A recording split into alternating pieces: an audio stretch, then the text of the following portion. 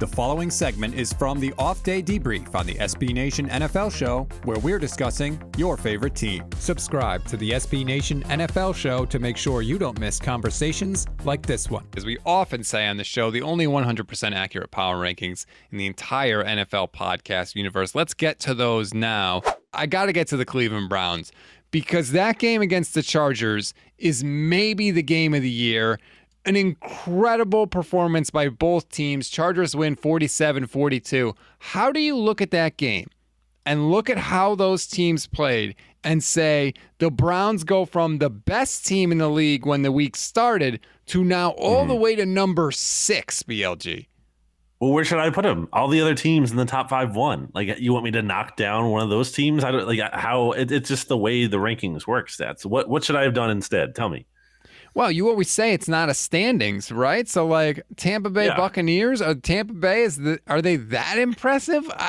I'm moving them back after Tom Brady just had 5 touchdowns and they like destroyed the Dolphins. Like I'm dropping them a spot after that. I can't. They destroyed the Dolphins. They're the Dolphins. All right. The Browns dropped 42 points against the Chargers. This game was absolutely out of control. It had a zillion lead changes. The fourth quarter of this game had 6 touchdowns in this game. Like you're dinging the Browns 5 spots for losing a 47-42 game to the Chargers. And maybe, BLG, the best quarterback in the league right now in Justin Herbert. So you'd be okay with if there were 5 instead of 6 is what you're saying? Like, that's fine.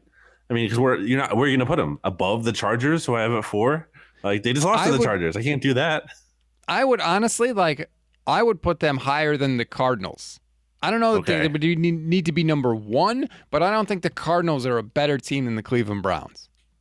I think that's fair. That's an argument. But look, again, all this is, as I say, kind of tier based too. And I think if you look at this top, let's say almost top 10, I mean, I guess maybe not top 9, because let's cut off the Chiefs there. I mean, I think any of those top 9 teams that I have out of the top 10, because obviously the Chiefs I have them at top 10.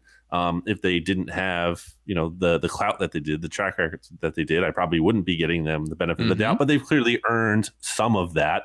I don't think they're just fading away this entire season just because they're off to this not ideal start. They're still going to be a playoff team, I feel like, at the very least, and a dangerous one at that, because they still have a very good head coach and quarterback, even though their defense is terrible.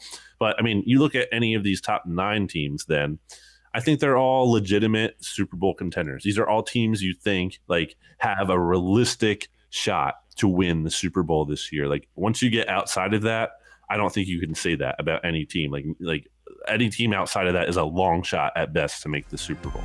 You can hear the rest of this conversation by subscribing to the SB Nation NFL Show wherever you get your podcasts.